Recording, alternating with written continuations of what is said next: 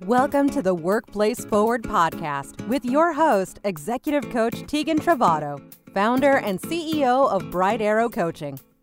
Are you a perpetually busy, always overstretched leader or executive who feels there's never time to keep up with leadership trends in an always changing landscape, much less self-care? Workplace Forward will help you overcome both challenges and gain peace of mind. Through Tegan's conversations with executives, experts, authors, and innovators about their leadership journeys, you'll get quick hits of two things you need the most: essential insights to help navigate the future workplace, and best practices on the more human side of leadership, so you're empowered to take care of yourself while leading others. Enjoy some well-deserved time for yourself to learn and recharge.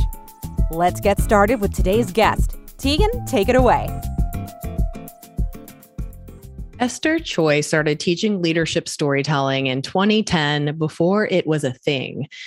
Over the years, through her firm, Leadership Story Lab, she's worked with clients in industries as wide-ranging as healthcare, engineering, investment, tech, airlines, and consumer packaged goods.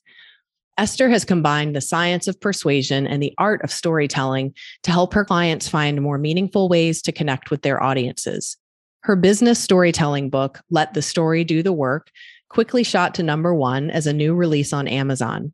She's currently a contributor for Forbes' Leadership Strategy channel and gets quoted frequently in leading media outlets such as the New York Times and Entrepreneur.com. Esther is an adjunct faculty member at the Kellogg School of Management, and in partnership with Kellogg's Ward Center for Family Enterprises, she hosts the Family In Business podcast. Every Monday morning, you'll find Esther beginning her week with a 1,000-meter swim and a raw jalapeno. She's a mom of 2 trilingual girls, wife of a German who's not very punctual, and is a very humble student of kite surfing. Esther, welcome to the podcast. Thank you so much for having me. Yeah. Listen, I have to dive right in and we have to talk about a couple of things in your bio before we get into your book and other things leadership oriented. What's with the jalapeno every morning, the raw jalapeno? Please enlighten me. So I think you're referring to my LinkedIn bio. I start every Monday with a 1,000-meter swim and a raw jalapeno. I actually swim more than once a week, but Monday has been my favorite day of the week for the longest time. And it signals a new phase of this 7-day unit. And you can reset, you can refresh. And for me, I like spice. I like physical workout. And I like to start a new phase, no matter what happened in the past, immediate or longer past. Every 7 days, you get a renewal. So I like to start it with a bang. And for me is swimming and a raw jalapeno. That is a spicy life. I love it. And I love how you're reframing for lots of folks who are listening what Monday could look, feel like, and mean to us. Right? Yeah. I understand TGIF. I understand that we all need breaks, right? Nobody can keep on running forever.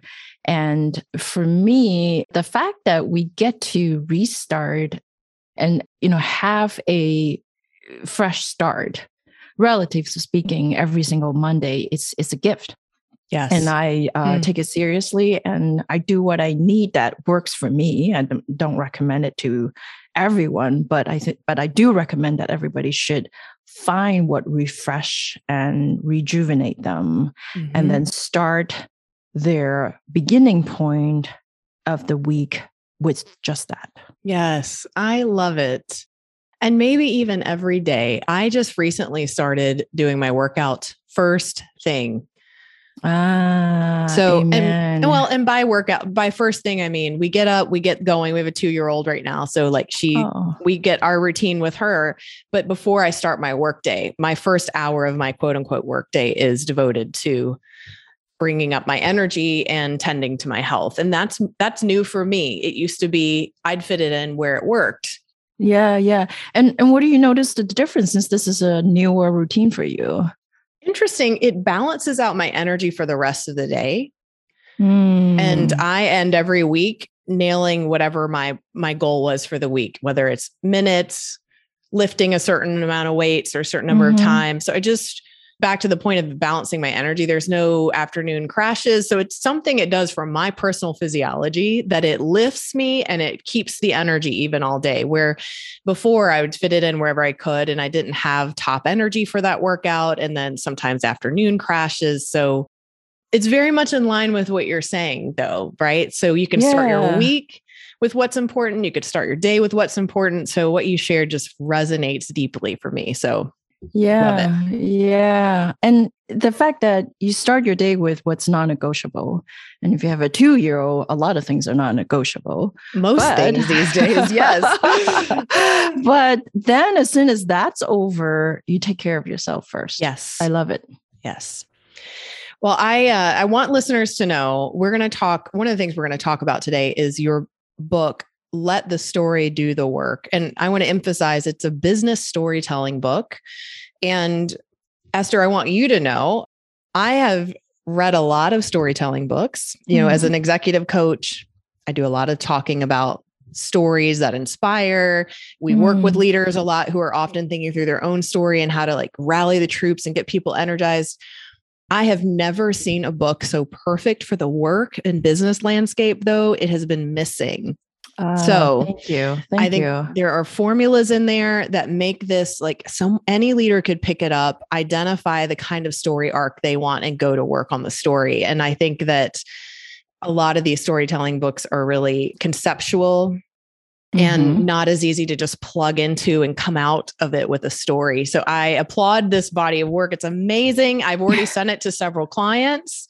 Thank you. Yes. So I can't wait to dig in a little bit and give listeners a little bit of insight into the book, and then they'll have to just go read it to get the rest. So let's start there. You talk about 3 levels of communications mastery in the book.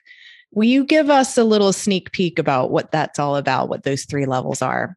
Yeah, I'm so glad you picked that one to start off with, because that's how I started the book with, to give my readers an orientations of the evolutions of communication mastery. And if you think about when we first graduated from school and we're done with our formal schooling, we got a lot of knowledge, but then those are mostly book knowledge and not quite yet directly applicable in the workplace. So when it comes to communications, what we had to do when we first started out is, you look around, you observe, you listen, you do maybe a little bit of research and reading yourself, and you're mostly repeating, regurgitating, and maybe paraphrasing what others have shown you and taught you and whatnot. That's the first level. And to the best of your ability to be clear and preferably concise and retaining knowledge and being able to transmit knowledge, those are good hallmarks of level 1 communication mastery. But then over time, and hopefully we become more and more of an expert ourselves. And that is not only because we have deepened our knowledge, but we've also formulated a point of view. And oftentimes as the knowledge grows, the urge to share that breadth of knowledge also grow with it. And level 2 is where most people are stuck because they become more and more, quote unquote, entrenched in a good way, right? Because they've truly become an expert. And that the more they become entrenched in what they know, the more their worldview can also sometimes shrink. And so then when you combine those 2 elements, you know a lot in a very narrow domain. And oftentimes those are hard-won, hard-earned expertise. And so naturally we're proud of it. And when we're proud of it, we like to share it. But the urge to share a lot, and especially without the perspective of others, or in my case, I call them audience, then it can become easily and quickly overwhelming to our audience. And so that's why you see most people, especially including your audience, will have experience. They go to meetings, but they don't quite understand what the presenters are saying, or maybe what the point of the meeting, why are they there, and what are they supposed to do? They just know that there's lots have been shared. And so that's where most people are stuck in level 2. Level 3 is what I hope my work and the book, including the book, can help get people out of level 2 and into level 3, where although your expertise and your domain knowledge continue to grow, but then you begin to get out of this entrenched knowledge and then go in and really experience and sample a set of perspectives that are important to your work. And so much so to a point where you can, I think most people have encountered people who seemingly being able to have this supernatural power to reduce a complex to something simple. Yes. But yet very memorable and understandable, if not inspiring. That's what I hope people will get to eventually. It's the level 3 of mastery. What does it take for a leader to get to a level 3 of mastery? Because the person you described, and I imagine you dedicated the book to your dad, the best storyteller you've ever known, right? And I imagine he was one of those people then, if you describe him that way. It's part of their DNA, or so it looks to us. But there is some level of practice to mastery. So I guess I'm not sure what the question is here. Maybe it's, how have you seen people go from 2 to 3? Does it tend to take each person something similar, a similar recipe, or is it super different for everybody? That's a great question. And really what it comes down to, and I think what you are gathering from the book, is most people get it, that storytelling is important to the work of leader, their own development. The real question is like, how? Mm-hmm. How do you get from 2 to 3? I don't need to say any more about, it would be nice to get from 2 to 3, but how do you get there? The process isn't too different from my experience of having done this for 12 years. But each person's journey with it can be very different. And I'm sure because you do a lot of executive coaching, you can certainly relate to this, and that is awareness. Self-awareness. Self-awareness in what? That maybe how they communicate isn't really getting the message across. Maybe that they have all the credentials and competence that anybody could ever ask for, dream of, but their audience, their followers, the teams, people they need to persuade, don't really get them, don't really understand their character. And then maybe they need a self-awareness that something needs to be changed. So for me, everything starts with an awareness, self-awareness. And then oftentimes what helps is that there's an event. And what I mean by that is an event with a deadline. And it can be as simple as, I will get to present to the chairman of the entire group, not just the CEO, but the CEO and the chairman. Oh, actually, the owner, a group of owners, they're interested in this too. Holy cow, I better whip up my game. So there's an event, there's an impending event, there's a deadline. And so when you have awareness, self-awareness, and when you have an event that they know that they're going to be in the spotlight with high stake, and then this event has a clear deadline, on April 5th, 2022, I will have to make this presentation of my life. Yeah, I love that. And I love the idea of an event as a catalyst. I appreciate that you're encouraging us to begin with self-awareness. I think of a client who early in the pandemic, a CEO who had been sharing numbers, and the numbers were okay. They were definitely good for their industry, given what was happening economically in the systems.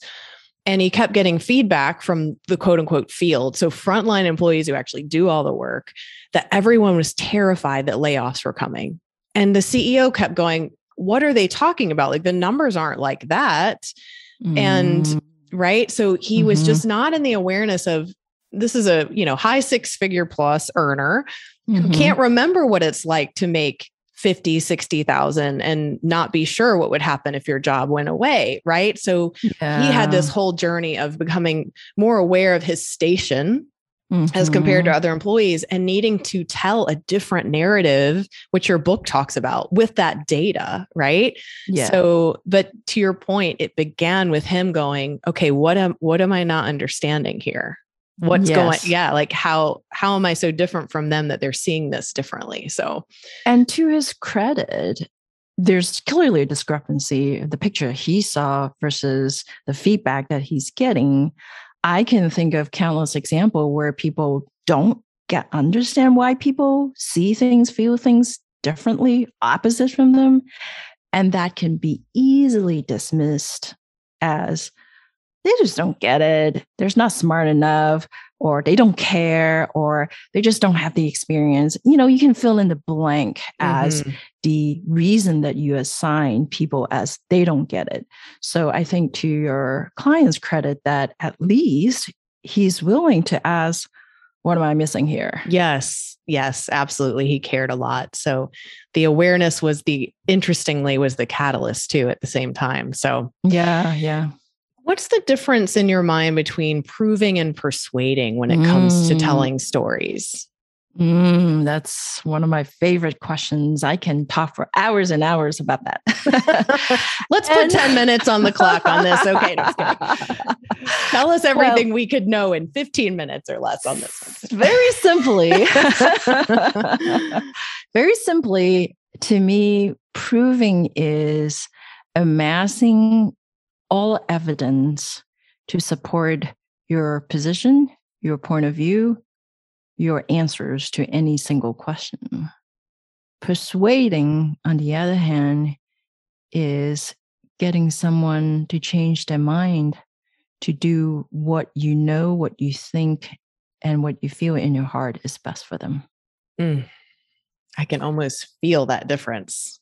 Yes. And it is, the reason why I joke that I can talk about it for hours and hours is that there are a lot of technical nuance differences, but this question is best actually being felt because I can prove all sorts of things to anyone, like eating well, like taking good care of yourself, like being good to the environment, the list can go on, but it does not mean at the end of the day that people will do anything about it. Right. On the other hand, and especially even if you take a cursory look at history, time and time again, people have been persuaded to do all sorts of things without needing much of any proof. So that's the best. That's the best of my ability that I can explain the difference between the two. Whoa, that last point just blew the lid off. It's really powerful and so true. Yeah. So true. Yeah. You don't necessarily need one to do the other or have one to achieve the other. Yeah. Which is so antithetical to what we think about business. We think proof first and sometimes proving only, right? Yes. When the point you just made that a lot of people are persuaded without any proving, oftentimes without any fact. And ouch, that hurts because I think we can all relate to that at some point in our lives where we found we'd been persuaded and really should have looked for some proof. That's fascinating point and distinction. Thank you for that. And leaders, if you're listening, really think about what you're doing more of, if you're doing more of one versus the other and how to balance those out and to, I would assume, Esther, just be more strategic about which you really need to do in each situation predominantly. Is that fair?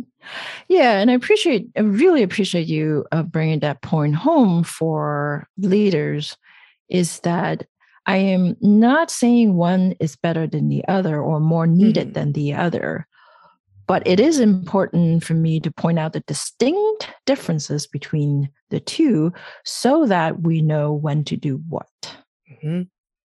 Great. Thank you.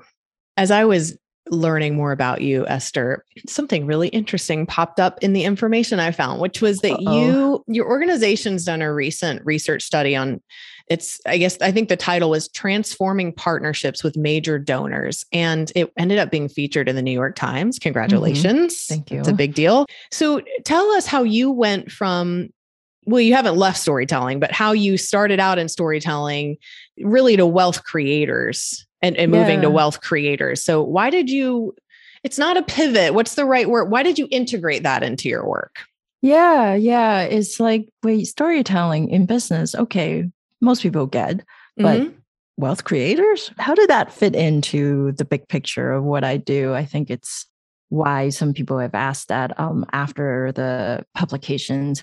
So there's a bit of a context because I teach the application of storytelling in business.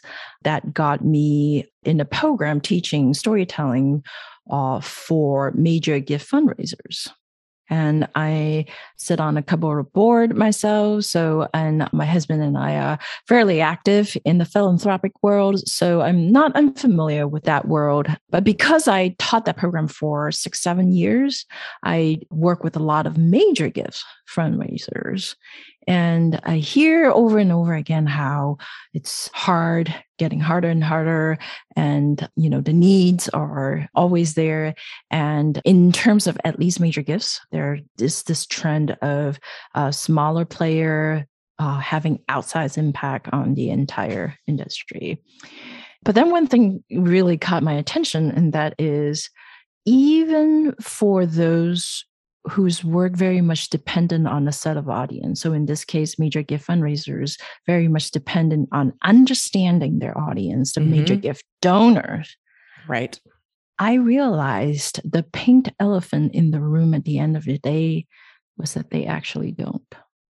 They don't know. They don't know their donor. Donors. They have cursory knowledge. They have superficial understanding, but they actually don't know who they are. So I set out to do the study myself. And what did you find? Well, interestingly, at least in the US, up to 80% of what would be considered high net worth or ultra high net worth. So this is not just your 1%, this is your 0.5%, your 0.1% of the populations. Up to 80% of them are first generations wealth creators. So just think about it. They didn't inherit money. Yeah. They created their wealth themselves. And a great majority of them came from middle class or even lower middle class. And so, in other words, they don't know the world of wealth at all. It's new to them. They're immigrants, in fact. And they don't know the language. They don't know the customs. They don't know the handshake, so to speak. And so, although they are wildly successful in one aspect, everything else is new to them, including philanthropy. And so another thing that most people don't know is that a lot of them don't know what to do about their philanthropy. They know they want to do it. They want to be involved. They want to be generous. They want to share their wealth, but they don't know how. And so, things like that goes on and on. So imagine then you're the gift officer. You assume that donor X live in this fabulous house. It's just one of their many houses. They're wildly successful. They're very well respected. They actually have a lot of doubts about where to best direct their philanthropic dollars. Imagine that. Yeah. And then how would that change your approach, your conversations, as well as your cultivation process? If I remember correctly, I read some of this research that was online, and which I think people can find on your website. So we'll be sure to include the link to the research there, that these are folks who, as first generation wealth, they haven't upgraded their homes. Like they're very much not flaunting their money. And so I would assume further to that, they have maybe different values than someone who is generationally wealthy. So that makes sense to me if that's the point, that fundraisers are just kind of missing the mark on what motivates these new generations when it comes to philanthropic endeavors. Okay. Very interesting. Correct. One I remember very clearly, he said he lives in the same house for 40 years. Very proud of it. He has one bathroom, the same toilet this whole time. And he's very proud of it. Yeah. Yeah. And then you think about them, all the fancy gala, all the expensive wine and food. How would they think about that? They're not interested in that, I wouldn't think. No, Yeah. no. And so this is sort of bring back to why I sort of make this connections is that how do you persuade your audience if you don't know who they are? Mm-hmm. Mm-hmm. And I value, respect philanthropy in such a way that I feel like I need to do something to contribute to the body of understanding of, especially given our societal perceptions of the wealthy, because the ones that caught our attentions, the Paris Hilton, the Kardashian families, or they tend to, when they get in, certain bad actors get in trouble and they're all over the news. Think about the mission scandals, right? What you hear about the wealthy tends to skew extremely negative. Mm-hmm. And so I feel like I need to really bring in the humanity of this group of people who very much can escape our radar anyway, because they don't flaunt their wealth, most of them, and because they don't fit into those popular stereotypes. Yeah. That it's really easy to miss them. Or even if you have one in front of you, it's really easy to miss the mark when you're trying to persuade them. What's coming up for me as you share this is I'm going to zoom out of the context and the content of this particular body of your work and just kind of point out that you have spent a lot of your career storytelling and helping leaders tell stories. You also kind of just casually mentioned how you're also very into philanthropy and serving on boards. Mm-hmm. What I love about what you've created with this research and this program is that you have integrated your work streams in a way that is so of service to the charities, to the future philanthropists, these newly acquired wealth or created wealth. And I'm pointing that out to just, high five you, Esther, but also for our executives who are sitting here listening. I think so many of us feel like we want to give more. And we're not sure how to, and I'm not talking about money, I'm talking about our skill, of our time, and sometimes also of our money, right? And what you've done is it looks so seamless. Like you saw the intersection and you created the program, product, experience that we need to move forward and catalyze a whole group of people. So listeners could learn from that and potentially also scan their own boards, their own lives, their own skill sets to think, where does all of this intersect in a way that could mobilize an entire group of people? So yeah, amazing. Yeah. Thank just you. Amazing. Which brings us to another body of work you have, Esther, because like most entrepreneurs, you're not just dabbling in one little thing. I know that you also work with family enterprises and you share their stories on your own podcast, which we'll link to, Family in Business. So how are family run businesses different from like the non-business owning families out there? This is another population that's really near and dear to my heart. And in some way, some obscure way, it's almost similar to the first generation wealth creators, that they are not very well understood by the general public.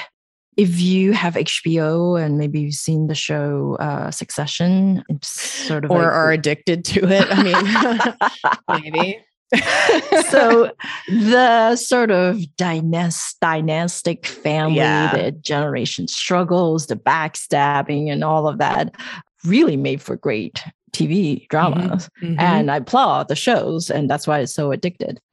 But I think, again, the general public's perceptions of the wealthy, I think family-owned business maybe also have been a bit misunderstood by I imagine. Them. Sure. Yeah. Majority of the families I've worked with and speak to, first and foremost, was never about themselves.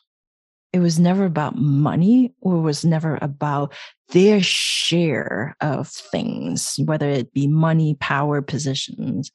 Majority of family-owned businesses, the owning families, what they care most about is their employees.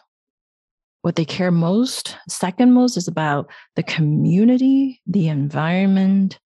Just last week, I read on NPR about Dollywood, the theme park. Mm-hmm. It actually was owned by a family enterprise called the Herschend Enterprise. But the employees of Dollywood and a whole host of theme parks that the Herschend Enterprise own and operate, their employees now, and their children, in fact, they're eligible for complete tuition, post-secondary tuition support. Wow. And that is phenomenal, and I applaud them. And that is truly coming from collections of families, nuclear families that really care about their employees and their orientation. When you speak about family versus non-family, especially non-family public companies, is that they not nearly as beholden to the quarterly reports. Their orientation is multiple years, and usually the decade of measurements, the measurements in the decades, not quarter. But the interesting, ironic about family businesses is that they do tend to be more private. Mm-hmm. It's funny when you mention my podcast, that's actually for the Cal School of Management at Northwestern University. Mm-hmm. I have a hard time getting my guests to help promote the podcast.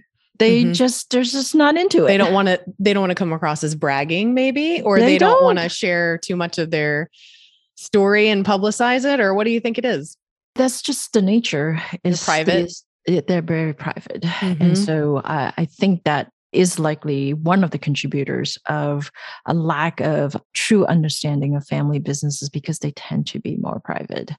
And many times for good reasons. But I think where we try to talk to guests who are very open and very vulnerable. In fact, I think I read from a couple of comments on one of the podcast sharing platforms that they call it uncensored business stories, which actually I do edit. And but it's interesting how candid they are, to a point where people aren't used to that level of vulnerability. Just describe it as uncensored completely. Interesting. Wow. Yeah. So it's an interesting segment to work with, because they oftentimes, ironically, don't think about their story as much as they should, because it started by mom and dad or grandparents, great-grandparents. Their stories could be better understood. Mm-hmm.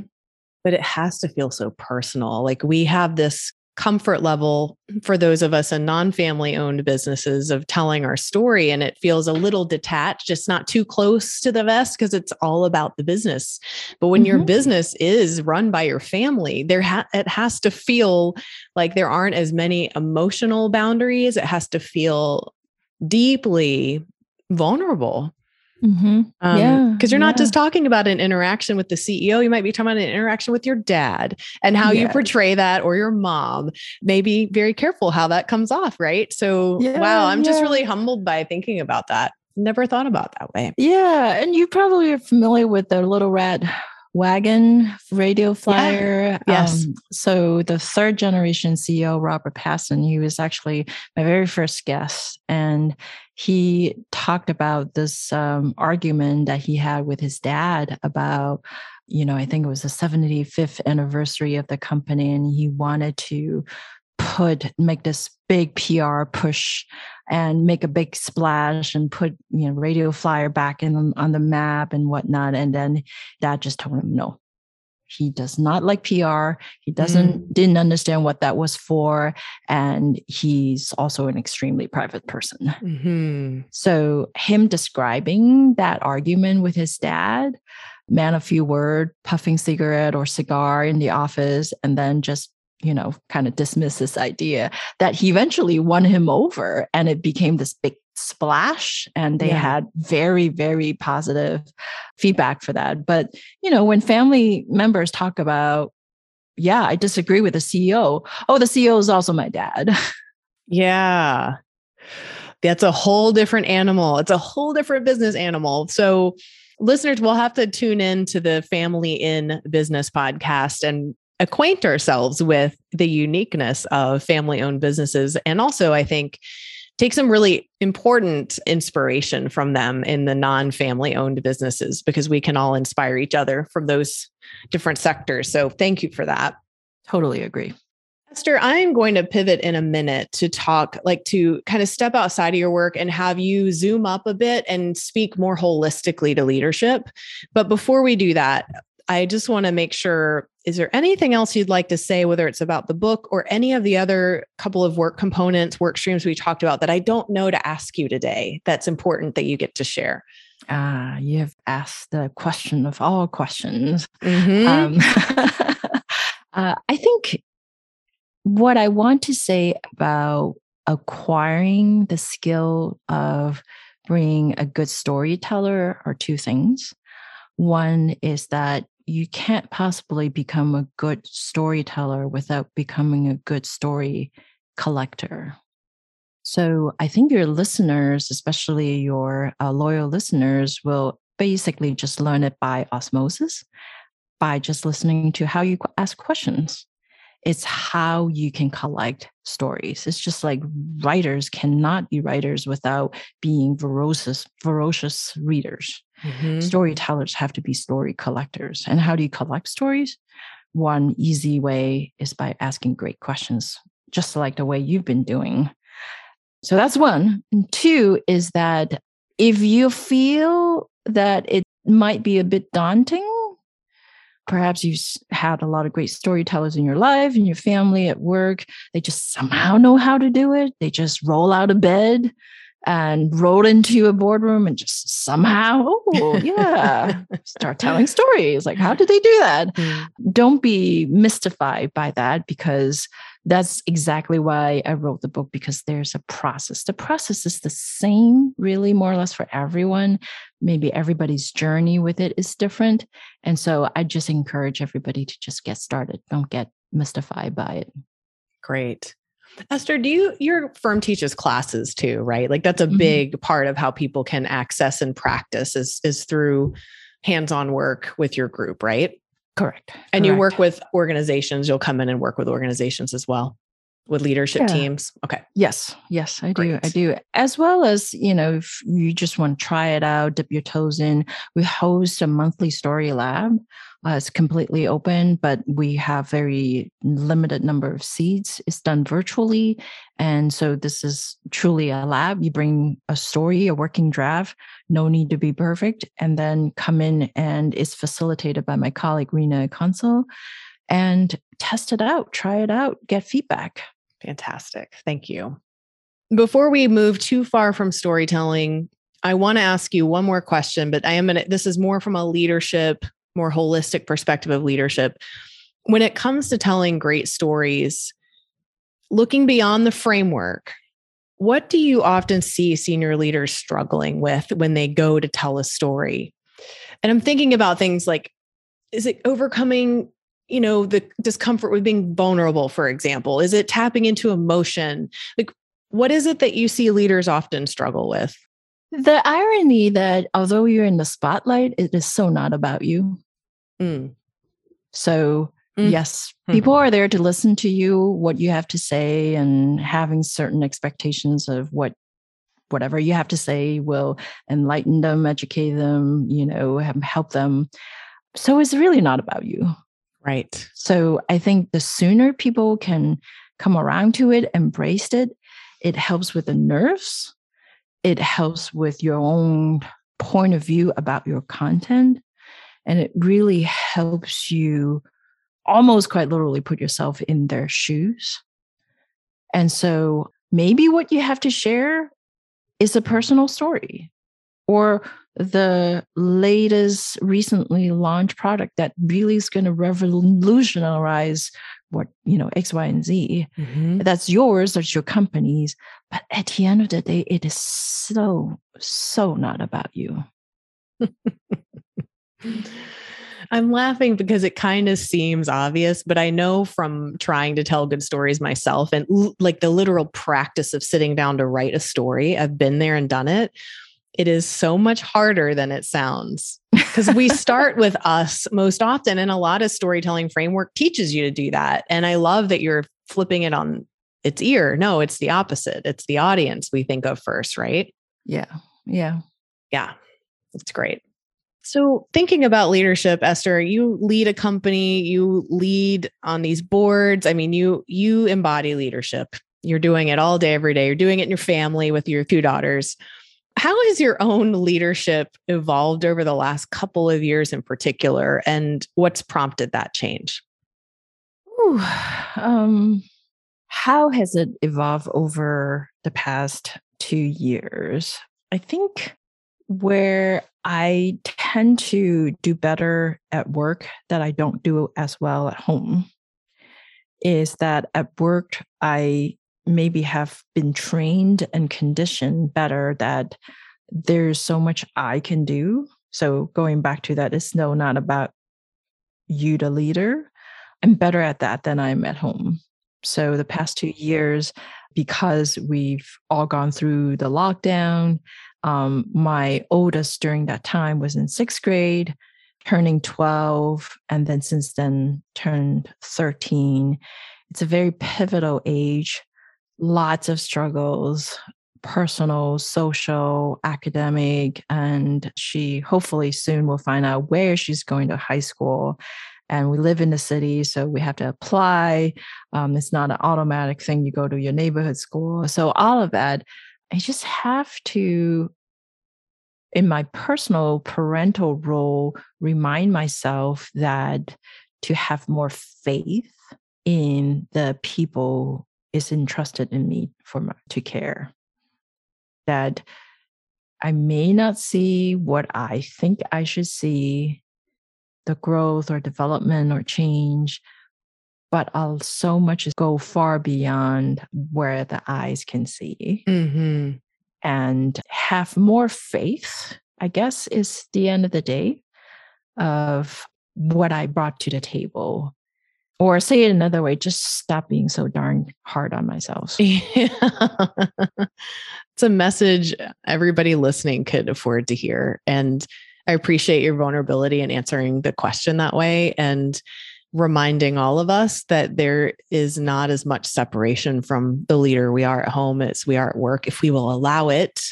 Both of those environments can influence the other so nicely. But I think as a fellow parent, I completely identify with that. It's hard being to harder on yourself at home. Mm-hmm. Yeah, it's hard to disassociate yourself with what's happening at the home front. Mm-hmm. Mm-hmm. It's almost always that the good should attribute to you, but maybe it shouldn't be 100% attributed to you. But then the same goes with the bad. They're Right. not as good. That maybe it has something to do with you. Maybe it has nothing to do with you. And so keeping that perspective and that balance that you mentioned so much, that it should be rightly just keep pounding on people over and over again, is that we need to have balance. Well said. What have you, in your work, as you get to hear leaders' stories, and I would have to assume people love to overshare with you, given the work you do. What do you see leaders struggling with the last couple of years? What are you observing thematically? I think it's hard, especially the further up you move, the harder it is. So the further up you move, the higher the stake, the harder it becomes for people to delineate the difference between sharing what is personal versus what is private. So perhaps what I would say is that being a mother of a 12, 13-year-old during the pandemic is really challenging. That's something personal to me. But I stop right there. There's no more private things that I would share beyond that. Got it. And I share that because it's obviously something that I have been doing a lot of growing in. And growing usually involves some pain, at least some. And I decided to share that because I am rather sure that most of your listeners, one way or the other, can relate to that.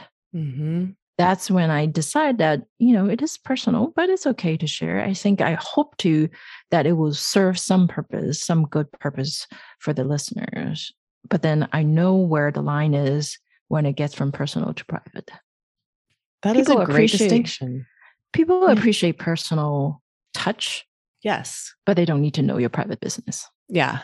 Oh, I really love that. I think you're giving leaders, a lot of leaders, permission to take a little ownership back.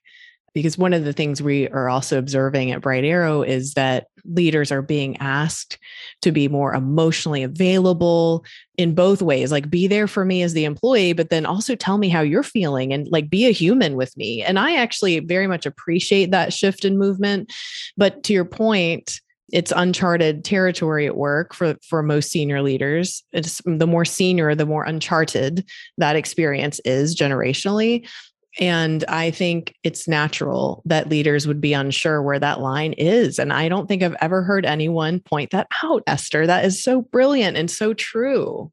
Yeah, thank you. And if folks want to look up a couple of good examples that I've come across, Robert Passon of Radio Flyer would be good. If you just Google him or in YouTube and whatnot, there will be like lots of speaking that he had done over the years that have that perfect balance to me between being personal, but also guarding the private. Mm-hmm. Another good example would be Scott Kirby, the CEO of United.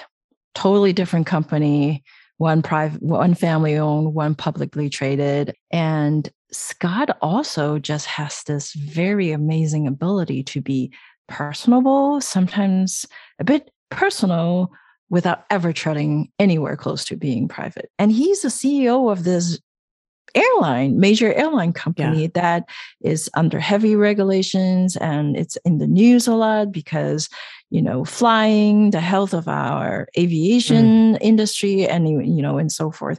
So, if they want to sort of by learning by osmosis, again, kind of watch how people who are really good at that, how to do it. Those two are the top of minds that I can think of. They're really good at it. Brilliant. Thank you for that. Last question for you before we get to the question I like to ask all of our leaders that join us on the podcast. What, in your opinion, might leaders be doing in their personal lives that would impact how they lead at work, positively impact their leadership at work? This might sound really old and cliched. Or classic is another word. It's classic, whatever you're about to say. It just really depends on how I say it, right? It could be cliche or classic. It's up to you now. Yeah, let's see what you do here, Esther. A while ago, I started doing this warm-up questions with my podcast guest. And the warm-up has to do with a couple of questions. And one of them is, what is your favorite way to waste time? I purposely don't tell them that questions ahead of time. Sure. I just want to get whatever is top of mind. And people have this strange, not strange, but that actually is understandable relationship with this whole idea. Oh, I can't waste time, right? Especially if your time is definitely at a premium at work, most likely, with your family. And how can you waste time, let alone your favorite way to waste time? But it is in that paradox. That's why I want to hear what people have to say. Yeah. And so inevitably, what most of the time I get back is their hobbies. Mm-hmm. And so I would really encourage people to set aside reasonable amount of time to pursue their hobby, but even better, if they would allow it, just set aside reasonable amount of time for them to waste time. Just do something unproductive. Love it. And I won't get into it. There's a huge body of work, research work that points to how good it is for your body and mind and relationship to do something unproductive regularly. It's the wellspring of creativity. It comes from that space we create. It really does. Okay. This is brilliant too. I love it. And I feel like I skirted around having to answer the question because I think I might be embarrassed if I told everyone how I wasted my time. Oh, do tell, do tell. Oh my God. Well, I'll tell you mine if you'll tell me yours. Okay. Yes. Okay. All right. We have a pack. Oh God. Okay. Mine is not hobby related. It's Okay. I watch The Real Housewives. Like ding, ding, ding, ding, ding. Yeah. 10 out of 10. It's pretty up there, isn't it? I have literally had people tell me they've lost respect for me when I tell them that I watch that and I don't even care.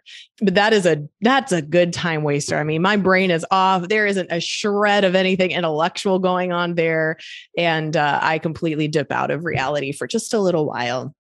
So, okay. Okay. Right. What's yours, Esther? You're going to make me look bad. Tell me tell me how you waste time. So I literally waste time. Like, see, so you can, tag your value judgment on someone by what they watch, right? By the way, you just double your respect with me with that. Thank you. Are you my kindred on that? Thank you very much. But I literally waste time. It's my favorite way to waste time is if I give myself the permission to come in and do an email, and then I'll go to my bookshelf and grab a book. I'll read a page, and then I'll go clean up my mess pile on the other side of my office. But I would only get like maybe a few pieces of paper organized. Then I'll go get myself a cup of coffee. And then I would remember that I need to make a doctor's appointment and so on and so forth. I think you get the picture. That is literally how I just like to meander. You putz around. I putz around. I like to meander. That's like, I don't know. I feel like I'm mentally swimming in clouds when I can do that. Love it. I love it. Oh, thank you. That's a super fun question. And I'm going to try this on a couple folks. That's great. And I also support the idea of having a hobby. And I will tell you, you probably see this in your work. A lot of leaders don't have hobbies. They just work. And I have been guilty of that. There's this quote by a centenarian. Is that how you say it? Centenarian. Centenarian. Yeah. And it's loosely, I'm rephrasing it, but she said, or quoting it, she said, if I had known I was going to live to be 100, I would have picked up the trumpet at 40 because I'd be classically trained by now. And that stuck with me. I read that sometime in my early 20s and that stuck with me. And I too got kind of sick of telling people when they ask me what I do for fun that I read or work out, and set out to play in some hobbies this year. So I appreciate you bringing that forward for us. It's very important. So how can listeners find you online, Esther, if they want to learn more about you, your work? Yeah, the website is probably the best place, leadershipstorylab.com. It's just a central repository of all my research, podcasts, blog posts. I do have a Forbes columns. If you just Google my name, Esther Choy, and Forbes, then you should be able to find it quickly. And we try to share mainly LinkedIn and Twitter, where we have spotted great storytelling examples. There's so many, actually. So those will be the good places. Great. I'll make sure I include all of that in the show notes for listeners so they can easily go look everything up. And in closing, Esther, this, as you know, the podcast was created to discover the behaviors, practices, beliefs, and skills that future leaders need to possess so that they can lead these systems that have and will continue to change at warp speed. So to get your read on what's required of future leaders, just finish this sentence for us. Leaders of the future will. Leaders of the future will have to know their own stories as well as the stories of their audience. Beautifully said. And it's perfectly clear the work we have to do there. So thank you so much for joining us, Esther. It's a pleasure to learn from you today and to be in your company. And I would encourage our listeners to go absorb all your great work out there. Thank you for putting that out into the world for us. Oh, thank you. Thank you for this opportunity. It's equally enjoyable for me, if not more. And I just really appreciate having the opportunity to learn by observing how you conduct and guide conversations, and just by your preparations, by your thoughtfulness, by the questions that you design and sequence. And, it looks like it's effortless, as with most things, like we're watching the Winter Olympians as if it's effortless, but you know that lots of efforts has been put into it. So I really, really appreciate you. That is such a high compliment. On that note, we're going to end. Thank you, Esther. You're the best. Thank you. Thank you. All right. Take care. Thanks for listening to this episode of the Workplace Forward podcast, where leaders and executives can stay ahead of the curve on emerging leadership ideas and self-care best practices. Guided by executive coach Tegan Travato and her expert guests. Please take 60 seconds to help others discover the Workplace Forward podcast by going to iTunes to subscribe, give 5 stars, and leave a comment. Want to learn more about Bright Arrow coaching and leadership development? Visit the website at www.brightarrowcoaching.com. See you next time. And while you're filling your team's cups, remember to take care of yourself too.